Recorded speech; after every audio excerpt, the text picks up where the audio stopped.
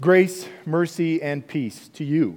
These are yours from God our Father and from our Savior, Jesus Christ, the light of the world, who came just as God promised. We've been talking about promises this morning, and we heard that in the kids' message this morning, right? Have you ever stopped to actually think, though, how difficult it is to keep a promise? I don't know about you, but there are times where I'm reluctant to even say, I promise, right? Because I know how hard it is to keep a promise. And we are experts at finding them and pointing them out when other people make a promise and they fail. It's like a national pastime with politicians, right? Oh, you said you were going to do this and this and this, and you really did this and this and this. But are we really so different? I mean, the scope is maybe a little different, and the publicity behind it is certainly different, but I think we probably have just as hard of a time actually doing what we say. Now, there are all kinds of reasons for that, right? Sometimes we just overcommit. I couldn't get it done. I'm sorry. I had too much on my plate. I didn't have enough time, whatever it might be. There are other times where I just dropped the ball. I forgot. Until it was too late. Other times, it's circumstances that are beyond our control, right? We promise to be somewhere at a certain time, and we go jump in the car, and it won't start. Or we're behind a car that gets into an accident, and the whole intersection is closed down, and they're writing up the police reports, and the ambulance comes, and there's no way we're going to get there on time. Or we promise we're going to get this thing done, and then we become violently ill. That takes us totally offline for a couple of days. And it's just not possible. It was outside of our control. But yet we still failed to keep our word or keep our promise. And I don't know about you, but when I think of how often I say I'm going to do something, even if it's internally, mentally, I say I'm going to get this done, and I don't, it can become a little cynical, right? That there's even times where I know how often I fail to follow through on what I say I'm going to do, when I say I'm going to do it, how I said I was going to do it, that I sometimes project that. Other people say, yeah, I'll be there. And I think, okay, right? The delivery guy says, I'll be there between this time and this time. And we go, see you tomorrow. The car company says, yeah, we warranty this. And you go, I'm not so sure. In fact, to the point maybe where we become so jaded that we're almost surprised when people keep a promise.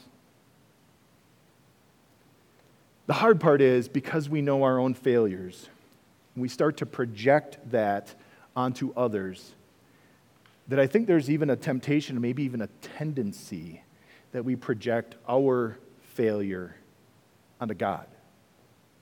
And that's where our first takeaway comes in this morning, because it's an important point for us to wrestle and understand about ourselves that because I struggle to trust God's promises because I know how much I struggle to keep my own promises. Knowing how we struggle, though, we need to stop when it comes to projecting our failure onto God. Full stop. Don't go any further. See, the reason we struggle to keep our promises is because we are broken people. We're sinful. We're fallen people. And so our promises come from a heart that is broken. Our word, by its very nature, to some extent, is broken because it has its source in a broken heart, a broken soul, a broken person. And so no matter how hard I try, there are going to be times where I simply fail. No matter how good my intentions are, no matter how hard I tried, I still fail. But God doesn't have that problem. Because God is not sinful and He is not broken. He is whole and holy. And so He has no issue. The all-powerful, all-knowing God has no problem making everything work exactly as He promises. That's an important point for us to remember. It's tremendously comforting for us as believers in God who turn to Him, right? Who trust Him for forgiveness and for peace and for strength and for comfort every single day. that I know that what I am trusting in, who I am trusting in, will not fail. I might. In fact, I probably will. But he won't. And that's why the words that we're going to consider from Luke chapter 4 this morning are so immensely important. Because they're all about God's promises. As Jesus continues to show himself to be the light of the world, we've seen how he did that, right, to those wise men who came from thousands of miles away, those magi who came to find him. We saw how he was baptized, right? And God spoke, God the Father thundered from heaven, honoring him. This is my Son whom I love. Today, though, we find Jesus making explicitly clear that he is the very person he claims to be. He is the promised Messiah, the promised Savior that God had said was going to come. He's here. Let's take a look at Luke chapter 4, beginning at verse 14. Jesus returned to Galilee in the power of the Spirit, and news about him spread throughout the whole countryside. He was teaching in their synagogues, and everyone praised him. Now pause for just a moment there. So Galilee is the region north of Jerusalem, and Jesus was going from town and village and city, and when he would enter the town, he would do what? He would go to the local church, the synagogue, because there he would find faithful Jewish believers who were there to worship and to study, right? To study God's word, to hear about the Savior, the Messiah that they were waiting for. So Jesus did that. And he went to the different churches. And as he went, the people noticed something. He would teach and he would preach. And, well, it wasn't just that, like, this person, boy, I really like his style, and somebody else, you know what, it's not doing it for me. Notice what it says. Everyone praised him. They recognized there's something about this teacher that's different from all the rest. That his word, not only it's in line with God's word, it is God's word. They recognize there's something different about this teacher. Okay? Now we pick up verse 16. He, Jesus, went to Nazareth, where he'd been brought up. And on the Sabbath day, he went into the synagogue as was his custom. He stood up to read, and the scroll of the prophet Isaiah was handed to him. Unrolling it, he found the place where it is written, "The Spirit of the Lord is on me, because he has anointed me to proclaim good news to the poor. He has sent me to proclaim freedom for the prisoners and recovery of sight for the blind, to set the oppressed free, to proclaim the year of the Lord's favor." Then he rolled up the scroll, gave it back to the attendant, and sat down. The eyes of everyone in the synagogue were fastened on him, and he began by saying to them, "Today, this scripture is fulfilled in your hearing." So Jesus had been going throughout the Judean or Galilean countryside, and eventually he gets to his hometown, Nazareth. And he does what he'd done in every other town. He went to the synagogue, but this one's different. Because this is the church that he grew up in. This is the church that he went to every week, probably a couple of times a week. He had been in this church thousands of times to hear God's word, to worship, to study. But now he comes and he was welcomed as a visiting rabbi, as a teacher. And they honored him as such, and they gave him the opportunity to read one of the scripture readings and to explain to them, to teach them. Now, since the Old Testament wasn't, contained in a nice, neat, single-volume book like we have today in our Bibles, but was instead scrolls, the synagogue attendant took the scroll of Isaiah to give to Jesus. And instead of just opening it up a little, unrolling it a little bit, and reading from that section and explaining to them, which would have been amazing in and of itself, to hear God explain this section of the Bible, Jesus went to the heart of it. He unrolled it until he found the place that we heard a few minutes ago from Isaiah 61, the section that Jesus read here.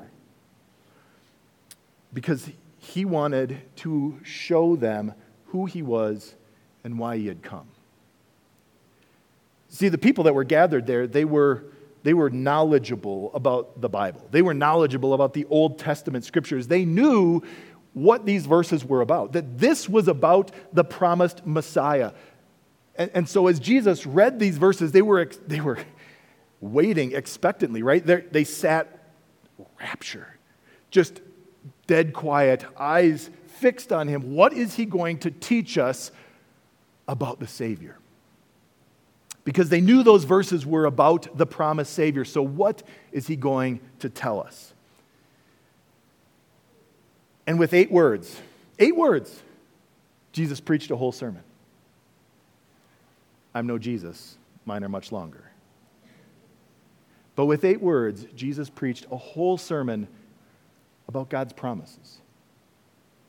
He preached a whole sermon about how God had made a promise back in the Garden of Eden to Adam and Eve, about how God had promised to Abraham and Isaac and Jacob that he was going to send a Savior, how he had made that promise to Moses and through Moses to his people, how he had expanded on that to David, that the Savior was going to come from his line, his family, that throughout the centuries, through the prophets, God had sent messengers that gave glimpses and pictures of who this Savior was going to be, where he was going to be from, what he was going to do.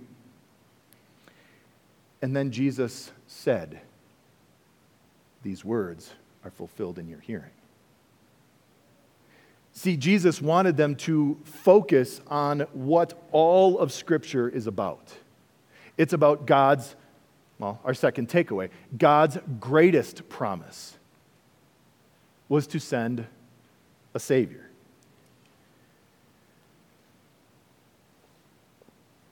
Now, sadly, there were plenty of people who'd given up on that promise. I mean, think about it. Right? David was 1,000 years, give or take, before Jesus spoke these words, before this event happened. 1,000 years. I mean, in modern American terms, that is like infinity. Right? A long time ago was 20 minutes. 1,000 years? They've been waiting more than 1,000 years. That seems like eternity. It seems like it's impossible to us with such a short attention span, right?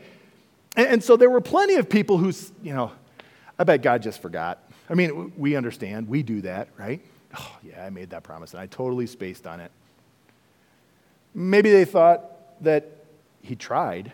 He really tried. He tried his best, but it just couldn't make it work. Maybe there were some who thought that, God had good intentions, but he kind of overcommitted himself. Whatever their reasoning, they were waiting. But they were still waiting. More than 1,000 years, more than 2,000 years later. And so, I mean, if God's going to take 2,000 years, I'm not sure he's actually going to do it. We can kind of understand that thinking, can't we? I mean, we still do it today. That sort of thinking that God, I haven't seen it, so it probably isn't going to happen. We know that all too well. When things don't go the way we wanted, when some unexpected difficulty arises, when there's some natural disaster, what is the common world thinking? Prove it. Where is God now? See, they take it as proof that God can't keep his promise. God isn't actually where he says he is. God isn't actually doing what he says he's doing. And don't we do that too? That we doubt God? That we kind of project our failures onto him, right? He promises big, but I'm gonna expect small. Because that's how I operate. God makes these promises, but I haven't seen them all come true. I mean, I look at my life and it's still full of difficulty and pain and heartache, and it's not easy. I thought he was going to make it easy. I thought this was supposed to be good. I thought he was going to take away my problems. So where is he? Did he fail? He must have, because I haven't seen it yet. We're tempted to think that way, aren't we? To think that he probably tried, but he just couldn't deliver. He probably wanted to, but maybe he forgot. Maybe he's too busy with somebody else to help me today. we trap ourselves with those low and misplaced expectations. And that's why Jesus, with only 8 words, he preached a whole sermon about God's promises. He preached a sermon that God had promised to send a Savior. And here is that Savior.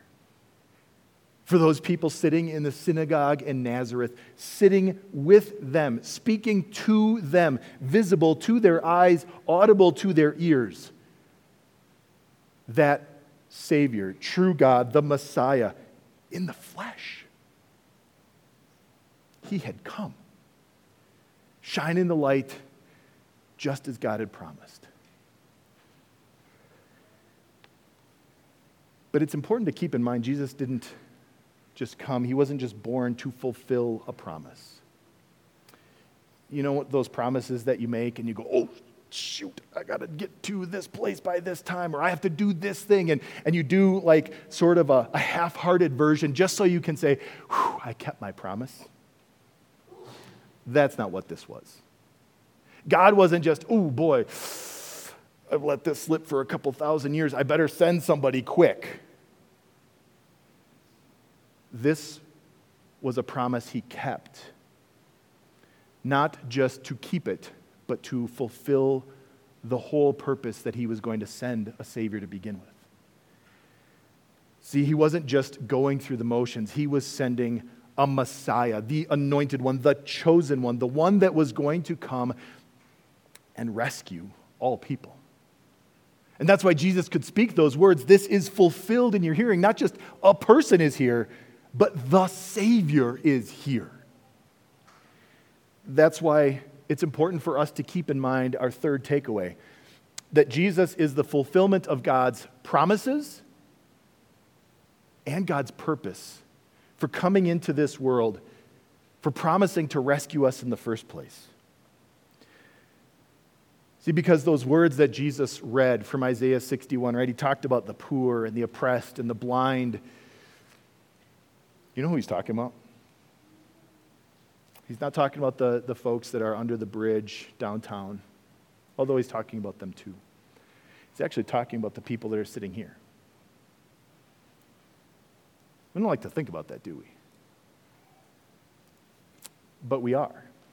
We are exactly the people that he's talking about because by nature, you and I, along with everyone else, are those poor and the blind and the broke and the oppressed. We might think, well, but wait a minute, I'm not broke, right? I definitely go for some more, but I'm not broke. But God isn't talking about what's in your bank account, he's talking about what's in your heart. He's talking spiritually speaking, right? Jesus often, repeatedly used this, blessed are those who are spiritually poor, right? The poor. He's talking in the Beatitudes. He says that explicitly, and he's doing the same here. And he's talking about those who on their own don't have righteousness, who have this massive debt of sin that has been built up and are lacking the perfection that God demands. He's talking about those who are spiritually blind, who fail to see the gravity of their sin, and how that's leading them down a path that ends for eternity in hell. He's talking to people who are spiritually prisoners, right? Literally, the word is POWs, right? These are people who have no freedom of their own. They can't do anything but what they're told to do. And what they're told to do by nature is sin and disobey God and do the opposite of what God wants and do it again and again and again. He's speaking to people who are oppressed, not by some evil dictator, but by sin, by guilt that is just crushing, that's eating away at us, not from the outside, but from the inside, that plagues our hearts and our conscience and our souls every second of every day. And that's why Jesus came. He came for the poor and the captives and the blind and the oppressed.